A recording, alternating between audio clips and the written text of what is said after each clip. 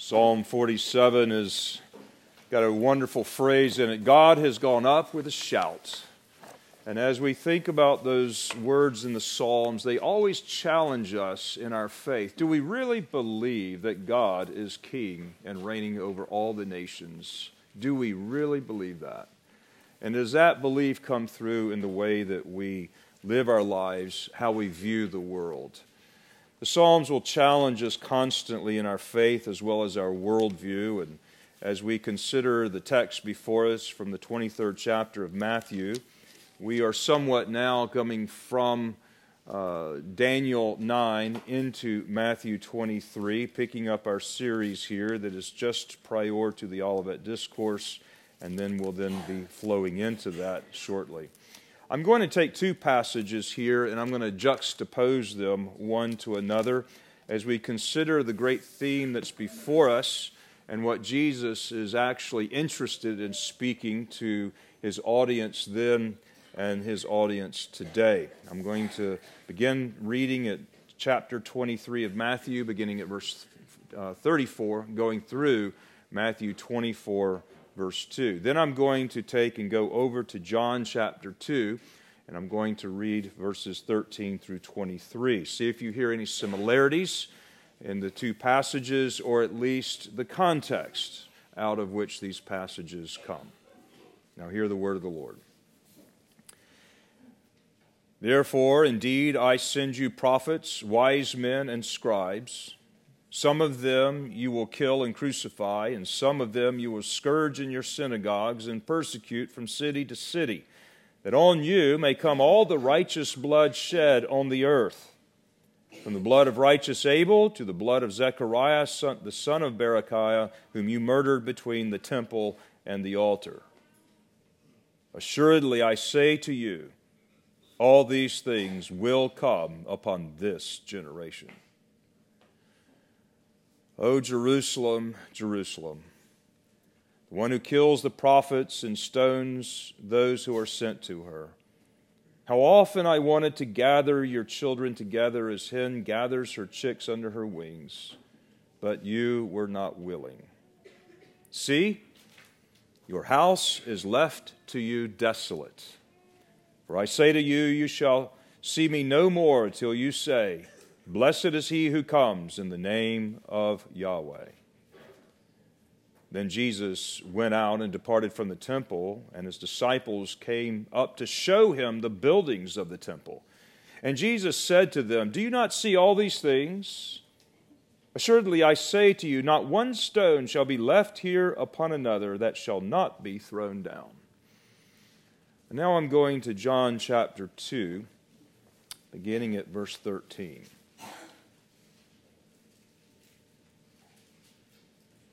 Now the Passover of the Jews was at hand, and Jesus went up to Jerusalem. And he found in the temple those who were sold oxen and sheep and doves and the money changers doing business.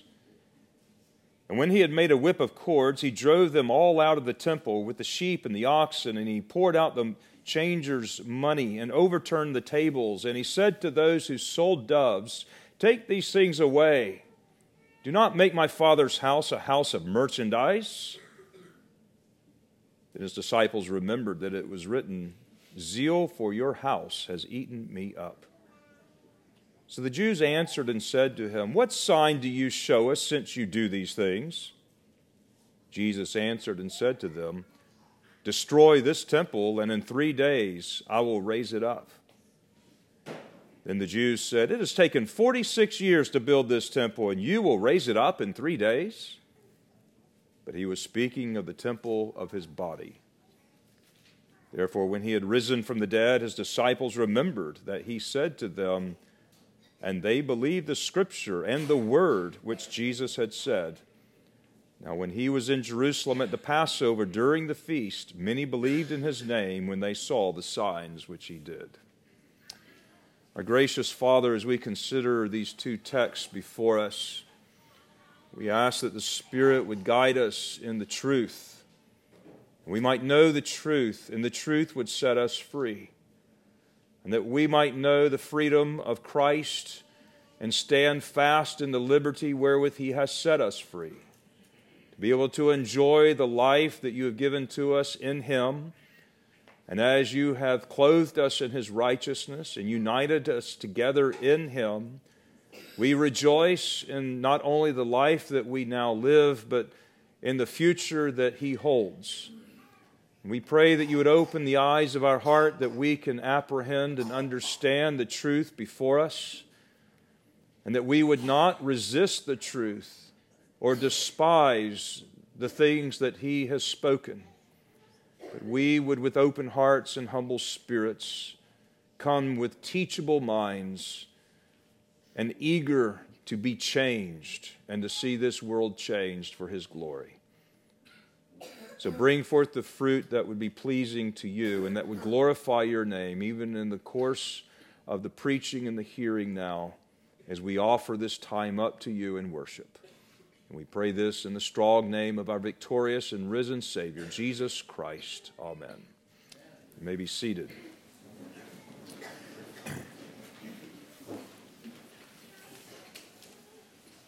A worldview is a way in which we see life. It is the lens through which we look and interpret all the things that are going on around us.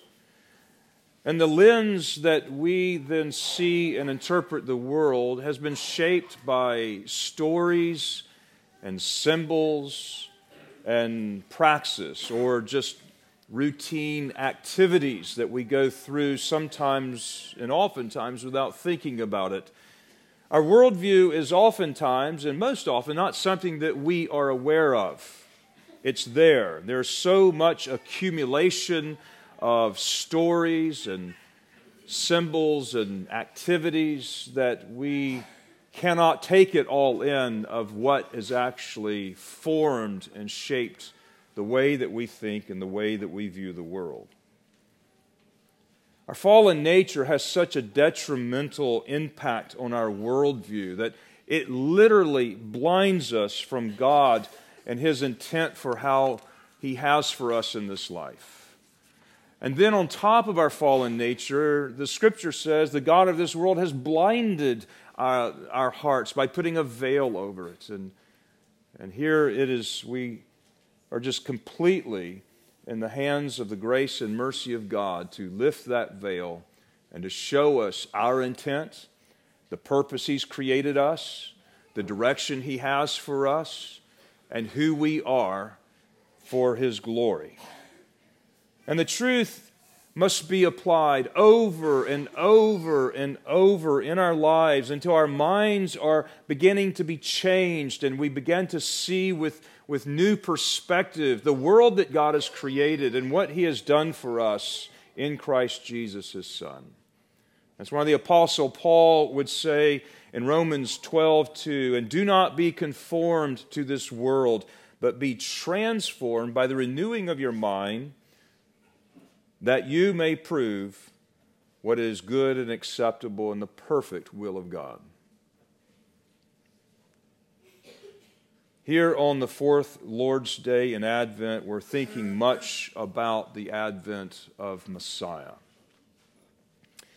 We look back to His first advent as well as we look forward to His second advent, all in this season that will culminate in a day that we consider the birth of Jesus Christ, which will happen to be this calendar year, next Lord's Day. Next week is Christmas, the day that we consider the birth of the Messiah, the coming of the kingdom of God upon this earth. And we try to take in all of what that means. As we see those promises in the Scripture that you meditated on earlier, even in the Davidic dynasty that God had promised to David, and yet there's going to be a priesthood completely inseparable from that kingdom. What does it all mean? What's its purpose? And what it means for this world and how the Messiah will shape the worldview through story and symbol and praxis is what is before us here at this very important junction. What does it all mean that God became flesh and dwelt among us? For that is the mystery of godliness, the Scripture tells us. What impact did Christ have on the world when He became human? What impact did Christ have when He rose from the dead? Did that change this world forever? Did it have a lasting impact upon the earth and creation? And what relevance is it that Jesus had a physical body like you and me? Those questions are really at the very heart of the passages before us as Jesus is confronting the worldview of the Jews. In the two passages before us, we see Jesus confronting the Jews and their worldview, a worldview in which they likely had very little knowledge of the way that they believed and how they thought and how they were acting, the activities they were engaged in, because that's often how a worldview is. It's just how they viewed the world. In the two passages before us, and as he's confronting this worldview, we see this happening on two separate occasions. Each of those occasions, from Matthew 23, or Matthew 21 to 23, I should give a broader context, and John chapter 2, those two events and these two passages are separated by about 3 years. Both of those occasions took place at the same time of the year, and that was the annual feast of Passover.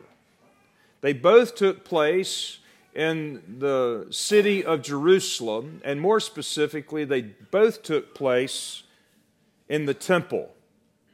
There was a time in which they took place, and there was a place in which these two activities took place, and time and space are integrally important to what Jesus is engaging their minds and teaching them and changing or confronting their worldview. On both occasions, he went into the temple and cleansed it. On both occasions, the subject matter on which he spoke was the temple, which was the most important symbol in all of the Jewish life and the Jewish praxis. On the first occasion, happened shortly after he performed his first miracle in changing the water into wine at the wedding feast of Cana. And then he enters into Jerusalem, into the temple, and then that is what we read in John chapter 2, where he makes a whip of cords and he drives out the money changers, overturning the tables of those who sold the sacrificial animals to those who then made pilgrimage to Jerusalem from afar for the annual Passover time. And he chastened them.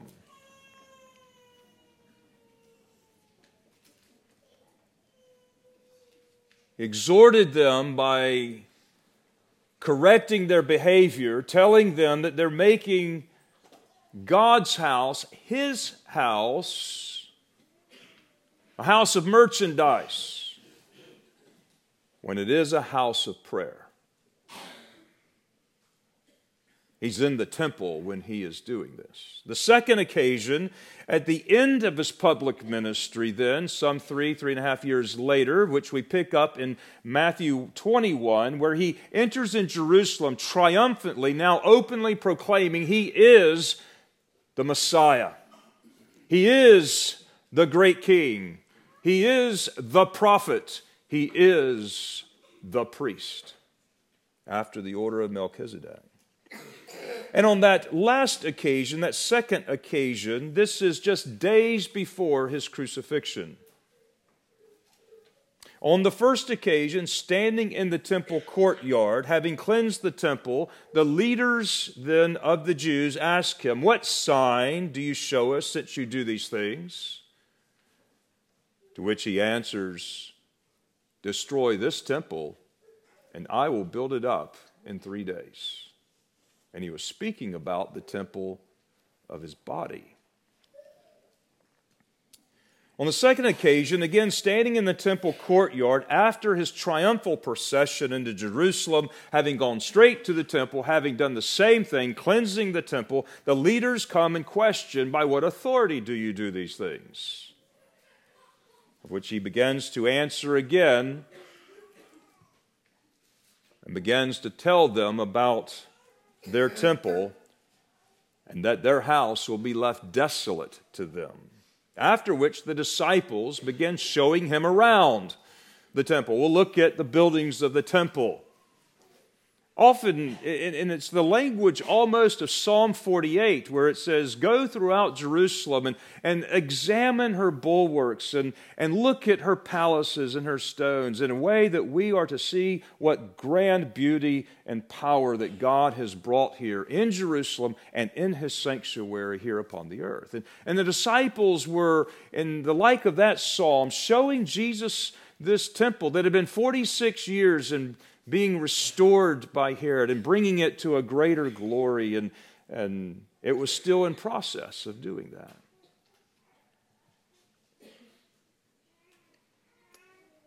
And when we see these two passages side by side, we can see some of the worldview of the Jews at the time. Why did Jesus have to cleanse it a second time 3 years later? We should ask ourselves that.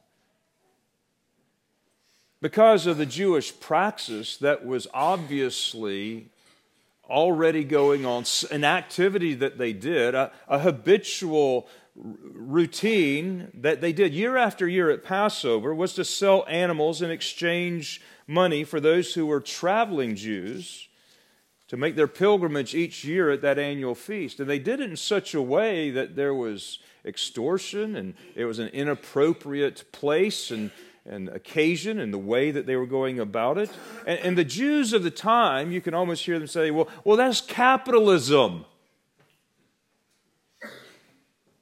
And Jesus would say, no, that's blasphemy and defiling God's house.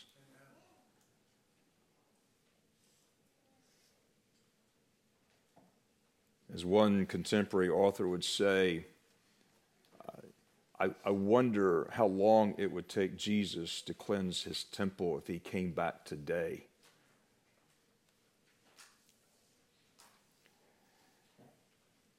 Because this was such a part of the life and the way of doing things for the Jews, year after year. Because it was such a part of the way they thought. Because they did not respond to Jesus in the massive correction 3.5 years ago, it continued another year until he had to do it all over again. To me, that indicates this was just a regular habitual praxis among the Jews of the time. And that's the power of worldview. And if we're not open to Jesus changing our minds and to radically correcting our behavior, our minds and our ways and our story and our symbols and our praxis, we too will continue right on in the manner of life that eventually leads to his rejection. In the narrative before us, Jesus is standing at the heart of history. He is standing in the temple, addressing the most important earthly thing to the Jews, the temple. The Jews did not understand what was going on. They didn't see it. Their hearts were hard, their spirits were proud, and their minds were closed. And yet Jesus was about to connect heaven to earth and to restore all of the fellowship that has been lost between heaven and earth, and about to bring peace here upon the earth that will be for everlasting. He's about to connect the narrative of what is in Genesis 1 and 2 with the narrative of Revelation 21 and 22, and this arc that goes from creation all the way to glory. He is now standing at the middle crux of this, not necessarily chronologically, but he's standing at the heart of history. He's right at the intersection of it all, between the beginning and the end, the Alpha and the Omega, and between heaven and earth, talking to them about the temple. For us to understand the importance and the necessity of the incarnation of the body of Christ, we need to understand some of the theology of the temple. That's what he was telling them. Messiah came, and when he came, he was doing so much more than what the Jews could see, and he was doing so much more than what the Jews had ever thought. As Paul would say in Colossians 1, verses 19 and 20, "For it pleased the Father that in him should all the fullness dwell, and by him to reconcile all things to himself, by him, whether things in earth or things in heaven, having made peace by the blood of his cross." He's bringing it all together. He's summing it all up. This reconciling of heaven and earth to God, this bringing everything into God's creation back into the shalom and the peace in which he created it, is what the temple is all about. It's what it symbolized. But the temple was never meant to affect that. It was only meant to show that as an object lesson, if you will. But never had the Jews considered a crucified Messiah is what would bring it all about. David's king, sitting upon David's throne, crucified by the Roman pagan government. This is a worldview change of colossal proportion. Last week, as we considered briefly a sketch of the timing of when this would come about from the passage of Daniel chapter 9, we're now into the very heart of the prophecy where Daniel 9 is being fulfilled. And while the Jews understood that timing, they did not see Jesus as their Messiah. And we are in the passage that Jesus is now sharply scolding the Jews for their rejection of the prophets that God sent to them, and rejection of now God's own Son that he sent to them. This is the words of the parable in which he was explaining in Matthew 21 and 22. And Jesus is warning them what will transpire in God's judgment that will happen in their own generation, not many years from the time that he spoke. All these things will happen in this generation. The house will be desolate. It will be destroyed. And yet there is going to be one that is greater than the temple here among you today. This morning we will consider this big picture, this temple theology, as we then come into the incarnational aspect of this next Lord's Day for Christmas. As we consider what is the temple? Really, what is this that was so dear to the Jews, but really what is it from God's perspective of what it was intended to be? Because that is the subject, that is the primary subject in both of those texts, and where Jesus is standing and in the time of Passover. The temple, as we have explained in the past, is a special and unique space that God creates here on the earth and where he dwells with and fellowships with his people here. And that is an astounding kind of thought if you think about it. Eternal God, immortal, invisible, who knows no beginning, who has no end, who is from generation to generation, does not have a body like us, who created space and time and man and matter completely separate from these things in a holy sense, he now engages with his creation in such a way that eternal God that knows no time, who is not bound by space, comes and dwells in such a way here upon the earth with man that he has created in his image. And it's a special place. And from the very beginning of creation, God has created time, but he's given us a special time, the Sabbath. He has created space, but he's given us a special space in which to meet and fellowship with him. And this is a part of our earthly dwelling where heaven and earth come together. That's the essence of the temple.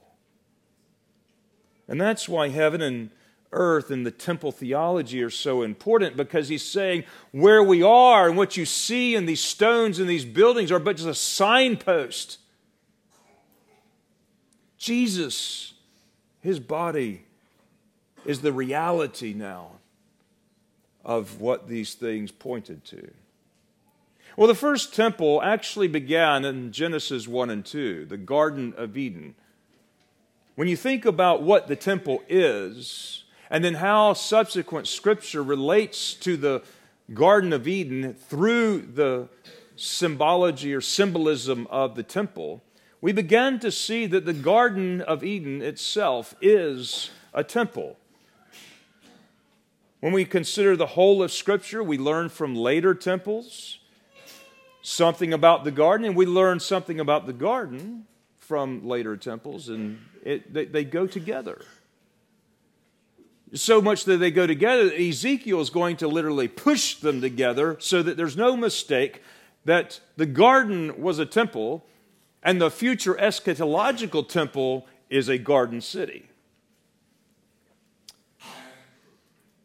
And so as we learn about the very beginning temple before the fall, it's going to instruct us something of what God was doing in these signposts and these object lessons through the tabernacle and the temple, what he was prophesying, Ezekiel 40 through 48, and then the reality coming in Christ and his church, of which has an eschatological fulfillment in Revelation 21 and 22.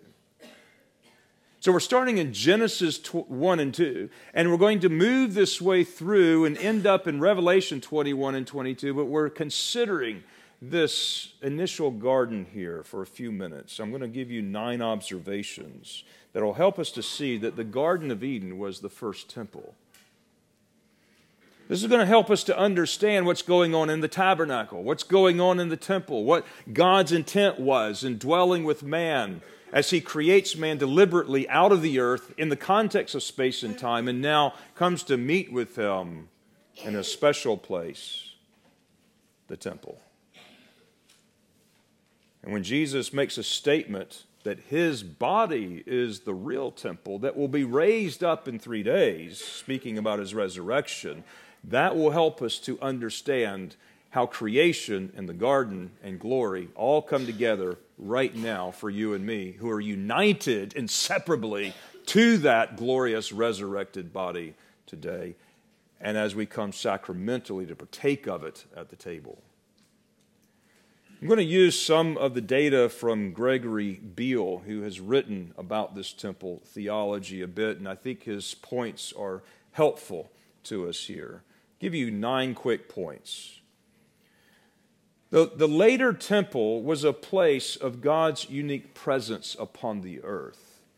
And yet, likewise, the Garden of Eden is a place where Adam walked and talked with God, as we see in the early part of the Scriptures. The same terminology that is used in Genesis 3:8 for God walking and talking with Adam in the garden is the same Scripture, the same words, the same phrase that is used of God's presence in the tabernacle in several passages later. number 2. In Genesis 2:15, God placed Adam in the garden to cultivate it and to keep it. Those 2 Hebrew words are really important in the way that the Spirit uses them subsequently, because it helps us to understand not only our purpose and identity, but what goes on there and what this is. The word cultivate and keep are also translated serve or tend or guard and protect.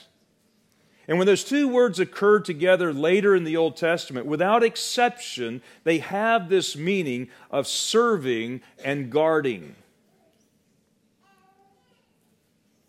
It refers to Israelites either serving and guarding God's Word. But most often it is used of priests who are serving in God's temple and guarding the temple from unclean things. These concepts of serving and guarding are significant in the way that the Jews thought about the temple and the Torah. Yet they were the initial instructions given to Adam, who was to serve God in the garden and to protect the garden from unclean things. This was the role that Adam had of king and priest. And he failed his priestly role in protecting the garden from the unclean things when the serpent intruder enters the garden. And when Adam failed, he expelled Adam and Eve from the garden, and he sets up 2 cherubim to then do what Adam failed to do, to protect the garden from intrusion. Those cherubim and the work that they do is memorialized above the atoning lid of the ark in the Holy of Holies. You see 2 cherubim there protecting the holiness of God. That was our job, and we failed. But we see in the temple originally, now the cherubim in the garden, and now the cherubim in the tabernacle, subsequently in the temple, doing this work of priestly protection of the garden, of God's holy space. Third, the tree of life itself was also probably a model for the lampstand that would come in later, that was displayed in the holy place, outside of the Holy of Holies in Israel's temple. It looked like a small tree trunk and then had 7 protruding branches, 3 on one side and 3 on the other side. And there's some identity in terms of the tree and the lampstand. Fourth, the Garden of Eden was the first temple, and it also suggests, by observing Israel's later temples, that we see wood carvings and we see aspects of creation that were specifically identified and carved into the places of the latter temples. In other words, creation is very much and inseparably a part of God's space. There were carvings of cherubim, there were palm trees, there were open flowers, there were pomegranates carved into the furniture in the temple. Fifth, just as the entrance to Israel's later temple faced east and was on a mountain, so also was Eden facing east and on a mountain. The mountains often symbolize the ascension up into the heights that were going into the heavens. Again, temple being this place where earth and heaven comes together. 6, the Ark of the Holy of Holies, which contained the law, that law which led to wisdom and the righteous way to live life, echoes the tree of knowledge of good and evil, which also led to wisdom. The touching of either one resulted in death. 7th, just as a river flowed out of Eden and then nurtured and flourished throughout the rest of the world, so the eschatological temple we see in Ezekiel has these terminology that we're going to find once again in Revelation 21 and 22, where the river is flowing out from underneath the throne and out into the land. If you pay attention to the Psalms very carefully, you're going to see themes of fertility and of rivers that are descriptive of or even a part of God's temple. 8, it may be even discernible to see categories or separations of space within the temple itself, where Eden corresponds to then later temples, where you have the greater courtyard, you have the holy place, and you have the Holy of Holies. And as you get closer to the presence where God dwells upon this earth, you have an increasingly restricted entrance or availability unto God's holiness through these restrictions. And one can all perhaps perceive the increasing gradation of holiness from outside the garden proceeding inward, where there's Eden, and that's where the presence of God dwells, a complement to the Holy of Holies. And the garden itself is a sacred space which is separated from the rest of creation, the holy place, which the rest of creation is this outer court. We see Ezekiel connecting the Garden of Eden as a 9th point to the future eschatological temple. So as Ezekiel is standing in the time of history after creation, after the fall, yet looking forward to the eschatological fulfillment, he has this unusual vision of really an unusual temple, of which there's been a lot of argument today about. But through this vision and these symbols, he deliberately marries into that temple the Garden of Eden, specifically calling it out by name several times, I think particularly in chapter 28. See, man was put on earth to tend God's garden and to protect it, to fulfill kingly and priestly duties upon this earth. He was given to rule over and subdue the earth and to extend the geographical boundaries of the Garden of Eden till the Eden itself then encompassed the entirety of the earth.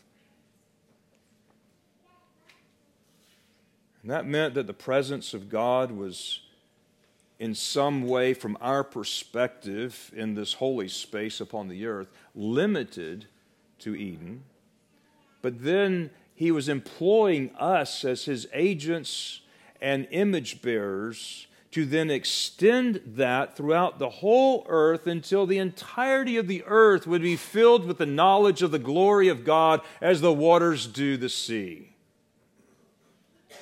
And the purpose of this temple project, this creational project from the beginning, was to extend God's glory to cover the entirety of the earth.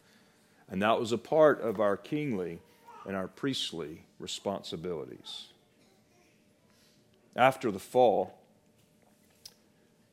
things fell apart from our perspective because we had forfeited and rebelled against that very thing for which we were created. But yet God restores things and begins to show us how He's going to restore these things. And so we see in the tabernacle and the temple a little replica of the entire world. And that's why we see in prophecies and even in the Psalms, which you hopefully will really pay attention to with this theme in mind. Isaiah 66:1 says, God says, "Heaven is my throne and earth is my footstool. Where then is a house that you can build for me?" And as he is declaring, really, the house of the temple is but a signpost. It's not the essence. It's not the reality. It's showing us something that failed, that we failed in, and that God was restoring and pointing us to Jesus, the Messiah, giving us a time when He would come and preparing a body to be that temple. You see, God never intended Israel's little localized temple to last forever. And since, like the Eden temple, Israel's temple was a small model of something much larger, God and His universal presence, which would never be contained in a localized earthly structure, showed something much bigger than what the Jews had ever imagined. And Jesus came to do exactly what Adam failed to do. He came to fulfill the law. He came to serve God. He came to protect the garden. He came to, in His righteousness, bring righteousness to earth. He came to restore the garden. And He came to restore the place where God once again will walk with man in the cool of the day. Christ is the one who actually is the Jacob's ladder that goes from the earth to heaven and angels ascending and descending upon it.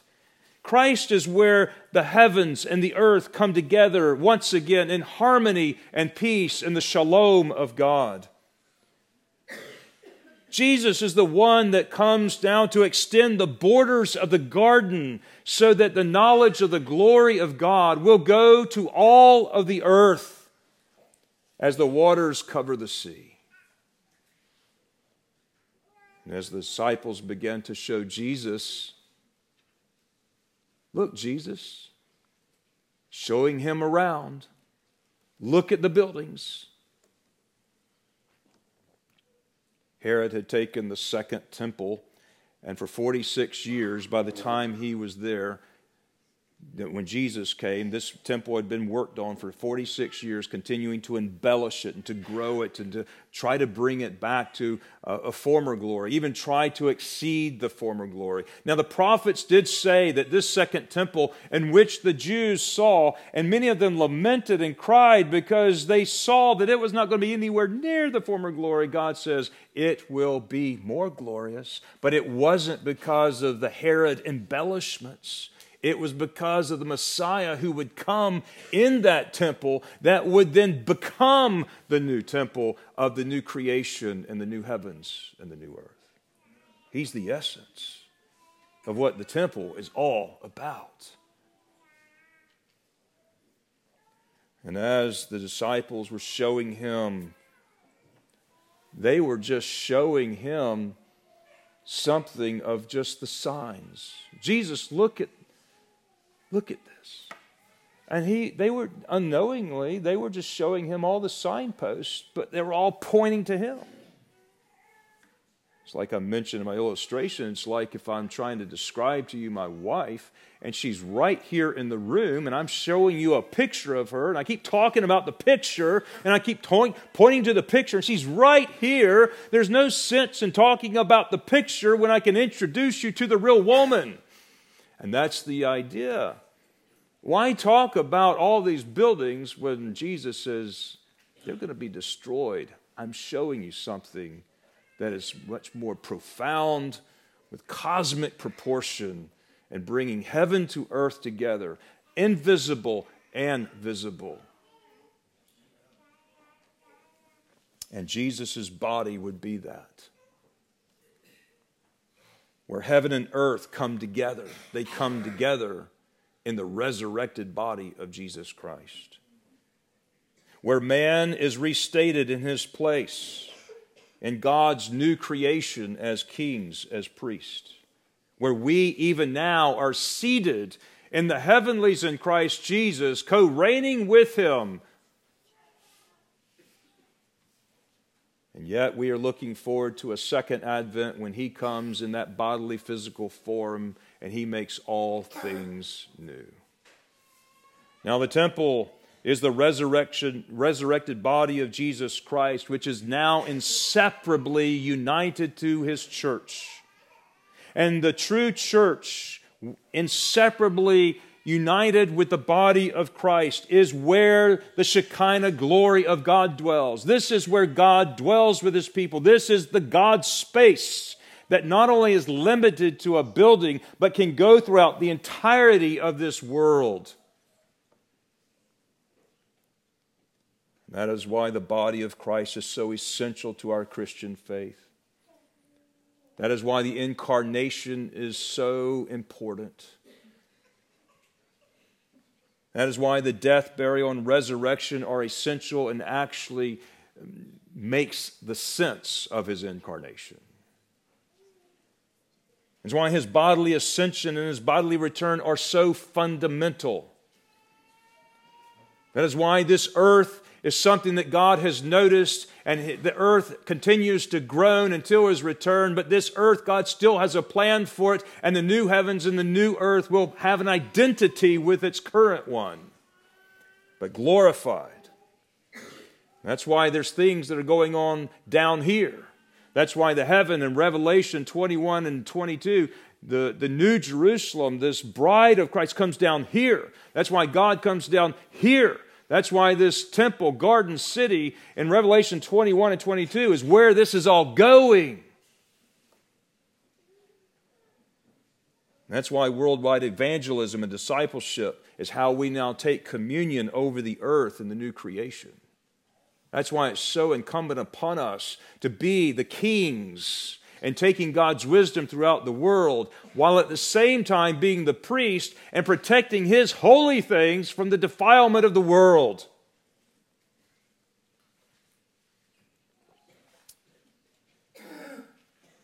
We are called not to limit God's glorious presence to a building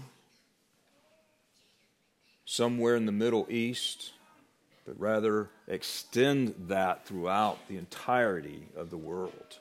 That's our mission. That's our calling. It is something we will never be able to fulfill in our flesh, but something God has promised we will fulfill by the power of His Spirit to willing agents who are gladly doing His will. This is why God needed to destroy that temple. It had served its purpose, and now it was time to go. Is what all the hope of the Jews had placed their hope in. But they weren't willing to hear of the essence and see the worldview in the way that God had taught them. He had told them these things from the beginning. He continued to reveal details, and now in Christ the illumination would be clear. And here we are coming to the Lord's Supper. And we will now partake sacramentally of Jesus' body and His life-giving blood. And we will come through the veil, which is His flesh, broken for you and broken for me, into the mighty holy place of the Holy of Holies, where God's presence is in the fullness here. And we come into the presence of God by God's own invitation. And we can boldly come there to receive grace and mercy in our time of need. And it is Jesus that is the way and the truth and the life. It's a worldview. It is a worldview. This is the way we now need to see the world. Colossians 1, 9 and 10 says, "For in Him dwells the fullness of the Godhead bodily." Bodily. And then it says, "And you are complete in Him." In Christ, the fullness of the Godhead in body. And because of that, you are complete in Him. That's the worldview we need to maintain. There's nothing that you lack. Everything you have is available to you in Christ.